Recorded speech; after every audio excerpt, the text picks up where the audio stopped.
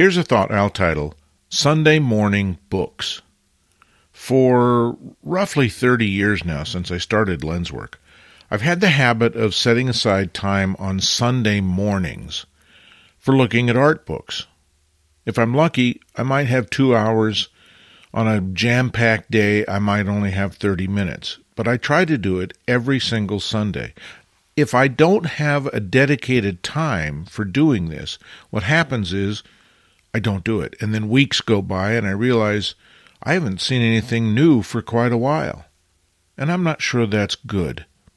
Looking at other photographers' work, to me, is very inspiring, very educational. It's very fun. It's just something I enjoy doing. So, as I say, every Sunday morning, I sit down and spend a little time with books. Not just photography books, I might add.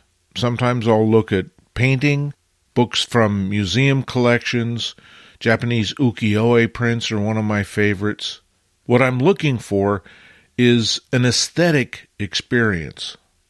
It's time in which I can give my full attention to the creative expressions of other people, and I love the fact that they can teach me things, they can show me things, but it also makes me feel like maybe we're on the same path to a certain degree. Like I'm not just an odd duck because I love photographic artwork, that there are lots of other people who love photographic artwork. And sometimes I look at a book and think, well, why would anybody like this photographic artwork?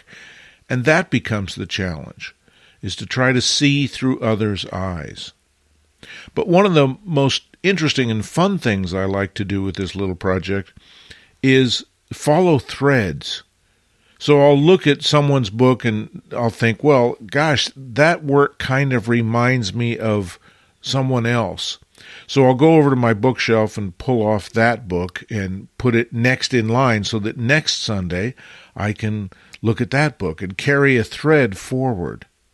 It might be that for several weeks I'm focused on photographs of the desert Southwest, and then for a couple of weeks I might be interested in still lifes, etc. So there are threads that connect the various books that I look at together, and it's almost like going through a bit of a college course on photography without the benefit of an instructor.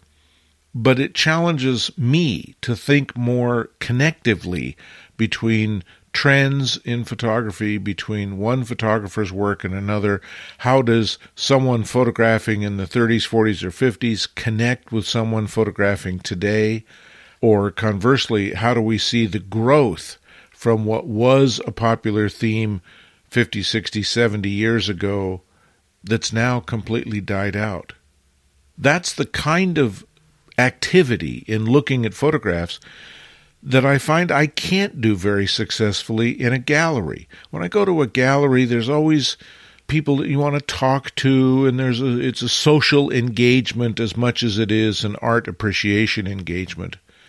But sitting at home alone on Sunday morning for an hour or maybe two with a book gives me a chance to look a little more deeply, to spend a little time looking at a group of images, maybe an entire book, maybe only one or two images.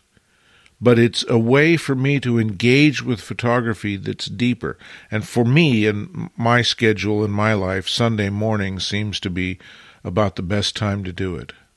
So if you happen to notice that I don't respond to your Sunday morning emails on a timely basis, now you know why. Copyright 2023, Lenswork Publishing.